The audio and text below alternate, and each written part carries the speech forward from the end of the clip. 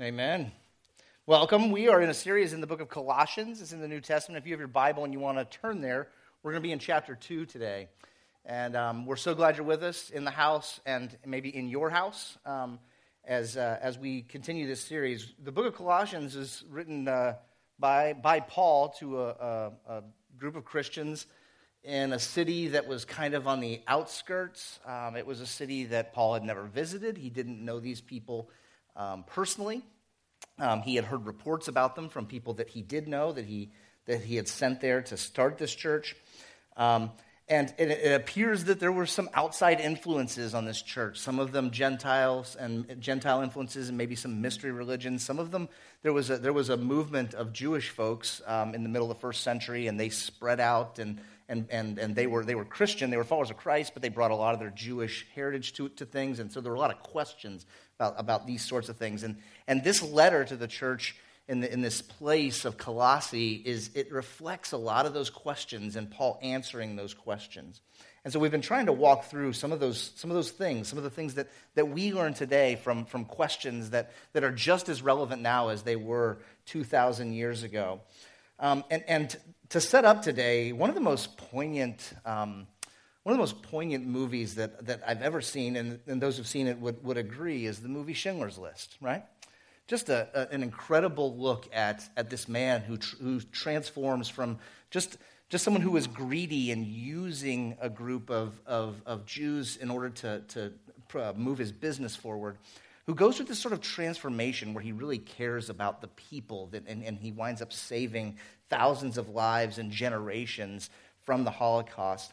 But the thing that's so poignant about it is this closing scene, and if you haven't seen it, it came out in 1994 in the U.S., so you've had lots of time. But there's this closing scene where he's standing with what are known as the Schindler Jews, those that he had saved in his factory, and there's this mass of people. And they wanted to do something for him, and so they harvested every bit of gold that they had, and they fashioned it into a ring, give him this ring. And he looks at it and his expensive suit and his expensive car and all the things, and he breaks down with this question of why didn't I do more? Why didn't I do more? And he just starts to list off things. This car could have saved so many lives. This suit could have saved so many lives. He has a Nazi pin that would sort of protect him, but he looks at it and he goes, this was a life. I traded this for a life. And he gets to the end of the story and he's racked with this question of, have I done enough? Have I done enough? And it's a very real and powerful question.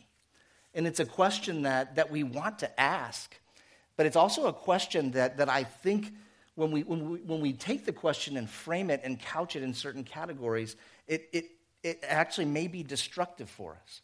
We can ask the question to a point that the question itself loses its power to even change us, and it becomes nothing more than guilt. And we're going to talk about that this morning in Colossians chapter 2. But in order to set that up, we need to make sure we understand, because Paul didn't write this. It's when I go left. Paul didn't write this in nice little chunks for us. Sorry. He didn't write this in these little chunks. He actually, it was all written as one letter. And so what he's about to say that we're going to read in chapter 2 comes after sections where he talks about this sort of structure of knowing Christ and doing what Christ has called us to do and being the right kind of person. He talks about how Christ is preeminent or first among all things. He talks about maturity. Last week we talked about maturity that comes through suffering. That suffering is a tool that God uses in our lives in order to make us more and more like Christ. And that's where we find ourselves in the argument today. He's set this up. And now we're going to be in Colossians chapter 2, verse 6. So if you've got your Bible and you want to turn there, I'll put it up for you. But Colossians chapter 2, verse 6. And he says this. He says, so then, just as you received Christ Jesus as Lord, continue to live your lives in him, rooted and built up in him, strengthened in the faith as you were taught, and overflowing with thankfulness. See to it that no one takes you captive through hollow and deceptive philosophy, which depends on human tradition and the elemental spiritual forces of this world, rather than on Christ. So he's got a see to it then, or a see then. See to this. See to it that no one takes you captive. Now, here's an interesting thing. He says, just as you receive Christ, okay? He's going to give us a just as. Just as you receive Christ, continue to live in him. So he's setting up his argument. He's setting up his argument, and he's saying there's a way, there's a path that we were on when we received Christ. And that path is the same path that we're on now. So if we ask the question, how did we receive Christ? What's true about receiving Christ? And the answers are fairly simple. We received Christ freely. We received him without condition. We received him based on no merit of our own. We received him as a gift. And don't just pass over this. What Paul is saying is, nothing has changed between the moment you first received Christ and this very moment. Just as you received Christ Jesus as Lord, continue to live in him. Continue to live in that gift. Continue to live in that freely unearned way. You see, we have a tendency, our tendency, at least my tendency, and I think I share it with others, is to sort of have two salvations in our life. We have sort of two salvations. We have our first salvation, which we agree with all of those things that we just read. I've received Christ freely, his gift is mine, and what that means is I get heaven. I get the ultimate eternal gift because of that. But then we also sort of bring in what I'll call a second salvation. A salvation that doesn't continue to live in that way. It sort of writes a different salvation. And it's a salvation where we think that the rest of the Christian life is somehow based on our merits. It's based on our ability to follow certain rules or to live out certain things in the church or in life. And we've got these two salvations, one where we're thankful for the gift of God, and another where we think we have to work in order to get God's favor now. So I'm happy to be in the family, but the dad in this family is sort of, now his approval of me is dependent upon my performance. So I get in the front door based on his gift, but now I have to perform in order to keep his favor. And Paul's arguing, and he's saying that's not the case. That's not the way this is. Just as you received Christ as Lord, continue to live in him, free, unmerited, unearned. It's this idea of, and I think we get hung up on this especially. We get hung up on this especially because everything in our lives is somewhat transactional, right? Like we sort of believe you in many ways, you get what you deserve. You put in a day's work, you should get a day's pay. You rise to the top, you should get the recognition of being on top. We have this way of looking at it, and the problem with that is that it's devoid of grace. That grace doesn't enter in to that equation now. So we've said, I've had God's grace. We almost past tense it. I had God's grace that made me a member of the family. But now, God's grace has nothing to do with my daily life. It has nothing to do with the way I live. It has nothing to do with my relationships and my family and my work and my church life. It's gone now. Now it's based on merit or performance. And in verse 8 there, see what Paul says? See to it that no one takes you captive by these empty philosophies. See to it that no one adds in something to your salvation. And in chapter 2, he's actually at this point, at verse 6, 7, 8, Paul is transitioning his argument, and he's going to do some things big picture in the book of Colossians. And what we're going to see here is the first of 3 warnings, okay? He says, beware of these things, and we're only going to look at the first one today. But there's these 3 things he says to beware of. He says, beware of those who would take you captive. That's where we are. I'm sorry, it says verse 6. It's actually verse 8. Okay? But beware of those who would take you captive. And then he says, beware of those in verse 16. This is next week's section, actually. Beware of those who would judge you. Okay? It's very fascinating. Instead of don't judge, he says, beware of being judged. Okay? And then he says, beware of those who would disqualify you or condemn you.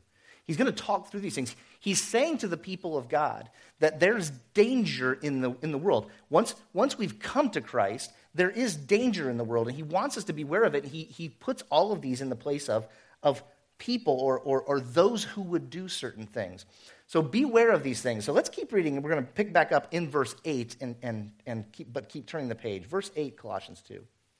He says, see to it, or beware of, see to it, that no one takes you captive through hollow and deceptive philosophy, which depends on human tradition and the elemental spiritual forces of this world rather than on Christ. For in Christ, the fullness of the deity lives in bodily form. And in Christ, you have been brought to fullness. He's the head over every power and authority. Paul is laying down significant theological truths for us here. Truths that have come to define what it means to believe Christian doctrine, to believe Orthodox Christianity, to really be a follower of Christ. Notice what he says. And it's interesting because he doesn't explicitly state what he's arguing against. We know that there's some sort of outside influence prompting him to say this, but he doesn't necessarily tell us exactly what that is. He just sort of goes into these ideas. And notice the first one there in verse 9, where he says, in Christ, all the fullness of the deity lives in bodily form. This is $1 million, if we want to quantify it, and that's not enough, billion, trillion, right, dollar idea. You see, what he's saying about Jesus is this, and he said it before in the book of Colossians, but he's saying that everything that is God is fully contained in the person of Jesus, who was a man, a human. He lived in a body, just like you and I. So much like us, and yet so different. Do you catch that? This is Jesus. This is who we're talking about. It's important enough to Paul that he repeats it throughout this letter. We have to come to terms with this reality that Jesus is something like us, but something different at the very same time. He has all of the same humanity that we have, minus the sin. He was wholly unique as a man. So Jesus is all of God. He's all of man. And that idea it is divisive to this day. That idea and trying to understand it or not being willing to accept it has even led to all kinds of false ideas. Okay, like many of the branches out of Christianity that we would say they cease to be Christian. Churches where they will say, well, he's all God, but wasn't really a man, or vice versa. He was really a man, and he had aspects of being God. Or trying to put it together. Sometimes he was acting as God, and sometimes he was acting as a man. But that's not the argument that Paul makes. And if it's important enough here for Paul to lay it in front of us again, to make sure that we are grasping this. Everything it meant to be God was true in the person of Jesus. That's our Savior. Everything it meant to be God was true in the person of Jesus. And I want you to look at the very last phrase of verse 10 there too. Paul restates something he said before. He said, he's the head over every power and authority. He returns to this idea from earlier in Colossians. He said it before. And boy, do we need a reminder of that, right? I don't know about you, but I've been preoccupied this week with power and authority. Who has it? How did they get it? What does it mean for them? But get this right. Jesus is as much Lord over all powers and authorities today as he was a week ago, as he was 5 years ago, 50 years ago. Jesus is the head over all power and authority, and nothing changes that. Nothing changes it. But there's another idea there that I skipped over that I actually want to camp on for a minute here. You see, the first part of verse 10, it says, in Christ you have been brought to fullness. I think this is a powerful truth. This is a powerful truth for us. You see, Jesus is all of God in a man, and he's brought us into fullness. Now, it's not fullness, we're not like him in the sense that we are God, but he's brought us to fullness, meaning we're lacking nothing because of him. There's nothing everything that we need is there. Remember we started, have I done enough? Is there something more that I'm missing? And Paul says here, he says, listen, the absolute truth is this. our Savior, who was all of God in a man, has seen fit to share with you so that you lack nothing. You believe that today? Everything that you need is already available to you. Nothing is lacking. Nothing's been withheld. There's nothing else that I need to do in order to get more from God. Whoa. That's not the way I live. I tend to focus on what I don't have. I tend to focus on getting the things I'm missing. That somehow what I don't have is what really matters in my life. But the argument that's made here is that because of who Christ is, he's seen fit to give us everything that we need. We have the fullness of God. We're lacking nothing. Look at the way Paul writes it to the church in Ephesus. He says, God placed all things. This is almost the exact same argument, just in different words. God placed all things under his feet and appointed him to be head over everything for the church. Christ is in charge. And look at verse 23. The church, which is his body, the fullness. The church is the fullness of him who fills everything in every way. Do you catch this? The church, we are the fullness of God. We were the plan from the beginning for the fullness of everything that God is to penetrate the world. We're lacking nothing. He's given us everything that we need. Nothing's missing. We share in his fullness. What a powerful idea. What a powerful idea. Keep reading in Colossians 2. Verse 11 says this. In him you were also circumcised, with a circumcision not performed by human hands. Your whole self, ruled by the flesh, was put off when you were circumcised by Christ, having been buried with him in baptism, in which you were also raised with him through your faith in the working of God, who raised him from the dead. Now, this gets a little deeper into the waters, okay? And he takes this imagery of circumcision, and he puts the imagery of circumcision, or the removal of the flesh that identified the Jews as followers of God. Okay? It was an outward symbol of what God was doing with his people. And he likens it to the act of baptism. And he said, just as the Jewish symbol of circumcision identified you with something, the Christian symbol of baptism does the same. Okay? That you are baptized into this thing with Christ. You've been buried with him, but you're also raised with him through the work of God. You see, the symbol of circumcision was deeply embedded with the people of Israel. It was their identifying marker. It was something that they believed and that they believed brought them into a right standing with God. And in order to be in a right standing with God, you had to do it, you had to have it, it had to be part of your identity. Okay?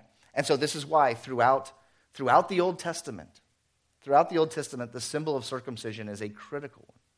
It's a critical one. But there was something more to it all along. Because you see what it says there, there's still a circumcision that goes on in our lives, but it's not a circumcision of the flesh. It's not the outward sign that matters. It's a circumcision of the heart. That the thing that identifies us is not an external, it's an internal.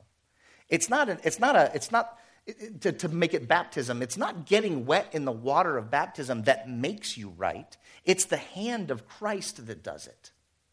It's Christ that makes us clean. It's Christ that identifies us. And it's always, lest we get confused, it wasn't once about the circumcision, about the act, and now it's not.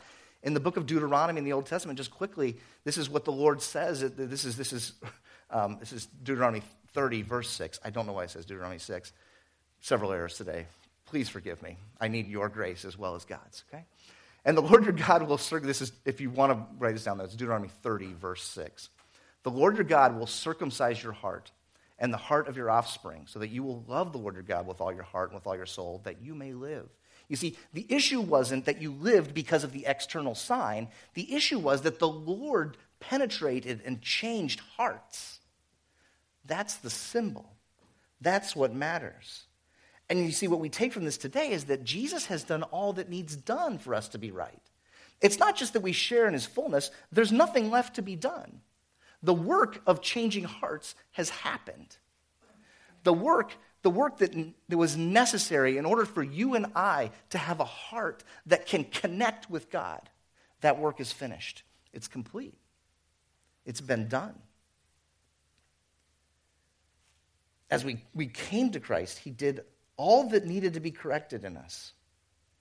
And remember what we said earlier about two salvations. It's really easy for us to believe that Jesus accepted me as I am, but now he's requiring me to get my act together in order to please him or to be effective for him, in order to be able to enter in with him, to come closer to him, to draw near him. And we live as if Jesus gets us into heaven, but now it's up to you and I to get the work done. Right?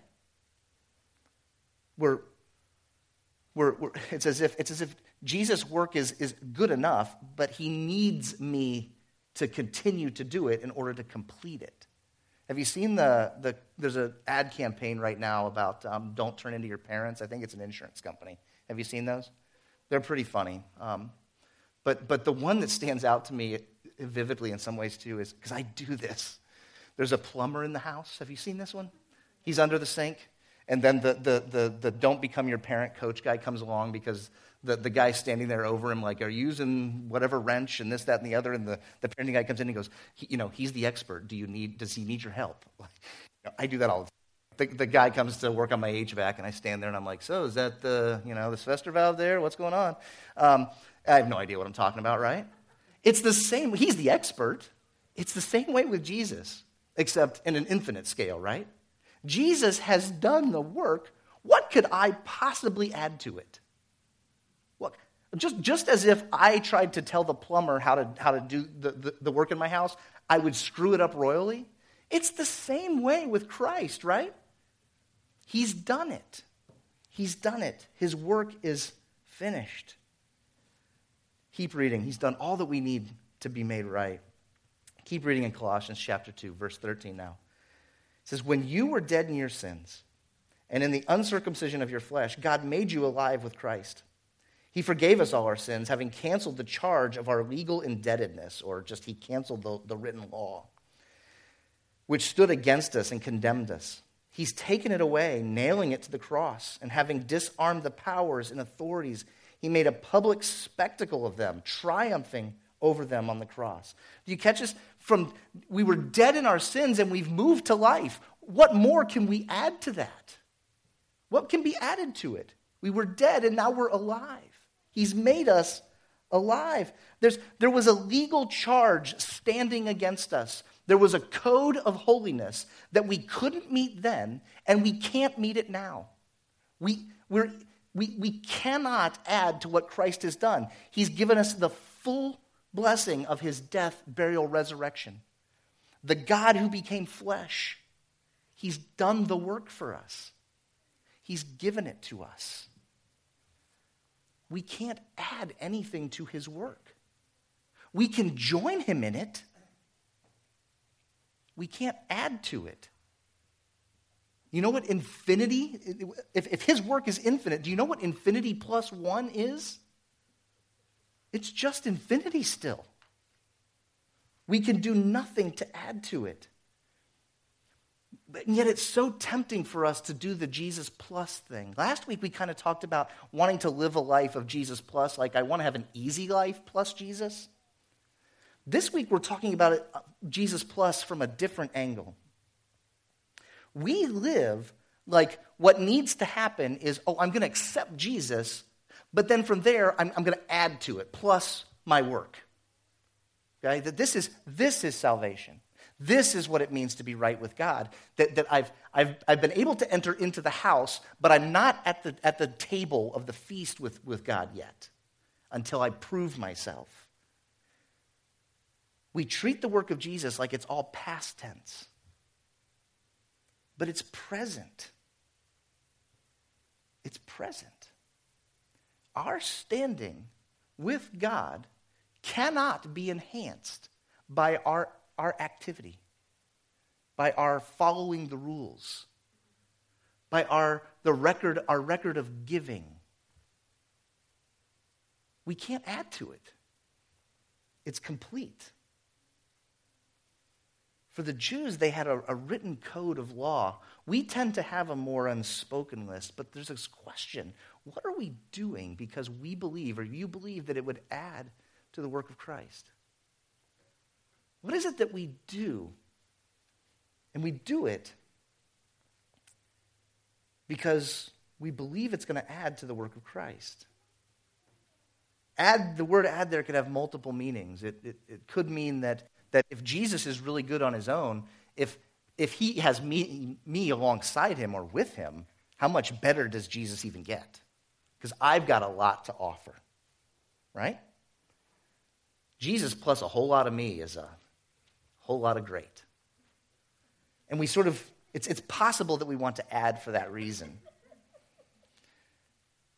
It's also possible that we believe, as we've been hitting on here, that I believe that I need to add to the work. I'm doing something because I'm still working for God's approval.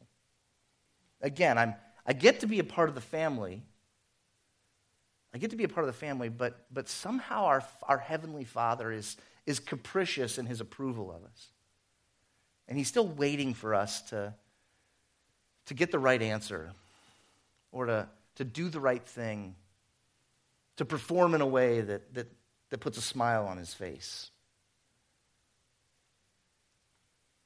There could be any number of things. What are we attending because we think somehow it adds to our standing? Serving, giving, going on trips, mission trips, reading the right things, sharing with others, leading a ministry, teaching. Are we doing them because we believe in one way or another that in doing those things, somehow I'm going to add to what Christ has already done? It's tempting. It's tempting. I believe, I just do. It's wrong, but I believe it, that Jesus needs me. And I can't let him down. And yet Paul is arguing here with us. And it's just as relevant today as it was in the first century.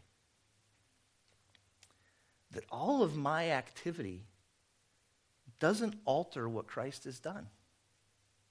Christ's work is done. Christ's life has been given to me. I can't make it better than it already is. I can't even sully it. It's done for me. I have adequately everything that I need. And so what do we do? Right? Thanks, Paul, for pointing this out. And I'll tell you this, the answer isn't to stop doing the things. That's not the answer. You know, there's certain times, I'll be honest, we stand up here and we want to give you something like a lever to pull. We just want to, or a button to push, or we want to give you something tangible that you can just, a checklist. If you can just sort of go out and check this off your list, then you'll have had a good week with God. That's a temptation. The answer isn't, well, if it's tempting for us to think that those activities are going to add somehow to my favor with God, or add to the goodness of God, it's tempting to say we should stop doing them. That's not the answer. Okay? It really isn't. Because all throughout, we're doing those things in the first place because the scriptures prompt us to. They're part of life with Christ. The answer is to connect with Jesus. And here's the really tricky, fine line. I don't know, I really can't make this much simpler because it's pretty complex. There's a really fine line because the ways of connecting with Jesus are so easily manipulated into being things that we believe can merit us favor with Jesus. Okay? The things in life, the places where we can go and the things we can participate that provide us with connection with the Savior are the very same things that it's so easy for us to do in order to try and get from God, to try and enhance ourselves with God. So the point here.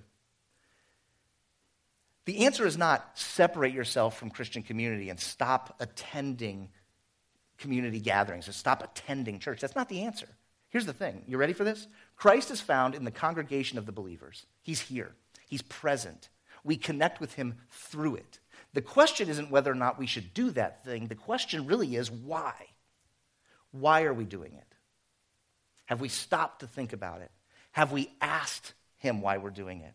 Have we engaged in conversation, discussion with others to help check our motivation for it? The answer isn't, it's possible for me to give so that because I believe by giving I'm somehow going to make Jesus happy. The answer isn't stop giving, stop sharing with what God's given me. He's clearly told me to do it. The question is, why am I doing it?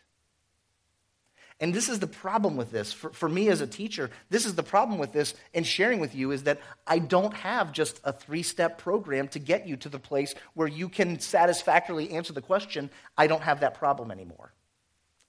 Forgive me, I'm not that good a teacher.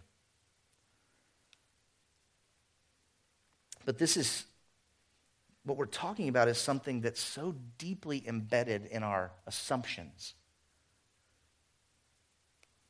It's so core and central to who we are, our beliefs about who God is, what he's done, and how we live that out. That we simply have to give it attention. Okay? And here's the best I can offer you. Do you even care? Do we even care about the question of our motivation? Listen, I wholeheartedly believe until I meet Christ face to face and his work is complete and my flesh is fully removed and it's just me with him, I fully believe that my motivations are going to be a mixed bag of garbage and glory. Okay? It's the war that goes on in our souls until we meet him. And so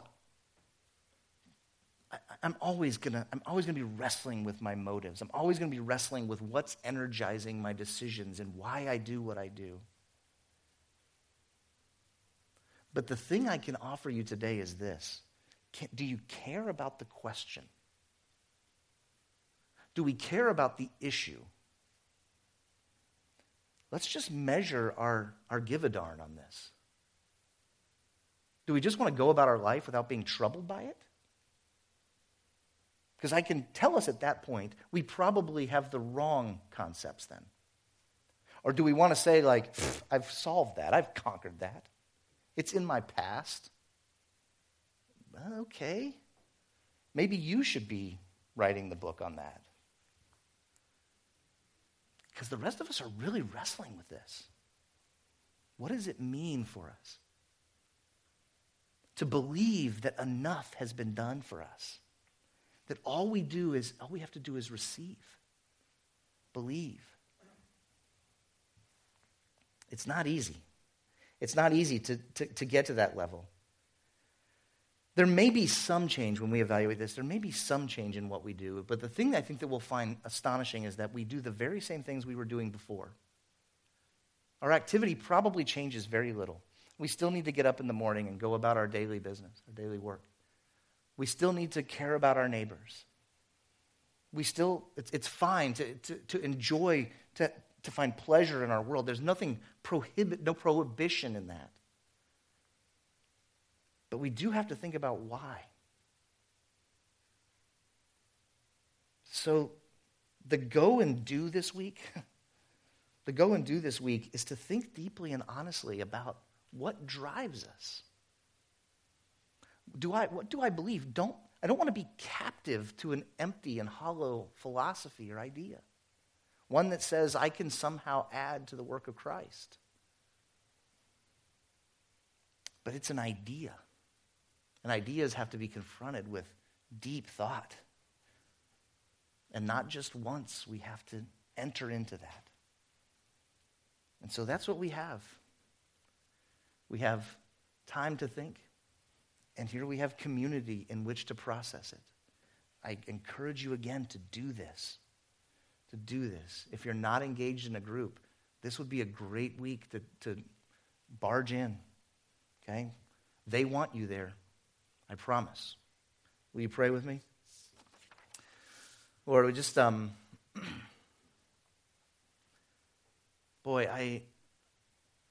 thankful for the work that you've done, and I confess that I deny that work by the way I live my life, alternating between taking it for granted and assuming that I've got to do more for you. I've got to work to make you happy. I've got to somehow abide by these rules or engage in these practices, or else you're going to be disappointed with me. God, help us in our unbelief. Help us in our belief of ideas that are empty, that we're just captive to them. We're bound to them. Would you help us to see the light? Would you help us to know you fully? Would you help us to reject the voices that speak to us, that tell us, no. You can earn this. You can do this. God, help us to hear them, to reject them, so that we can live in your grace. We thank you for it. We need it. And we pray all of this in Christ's name. Amen.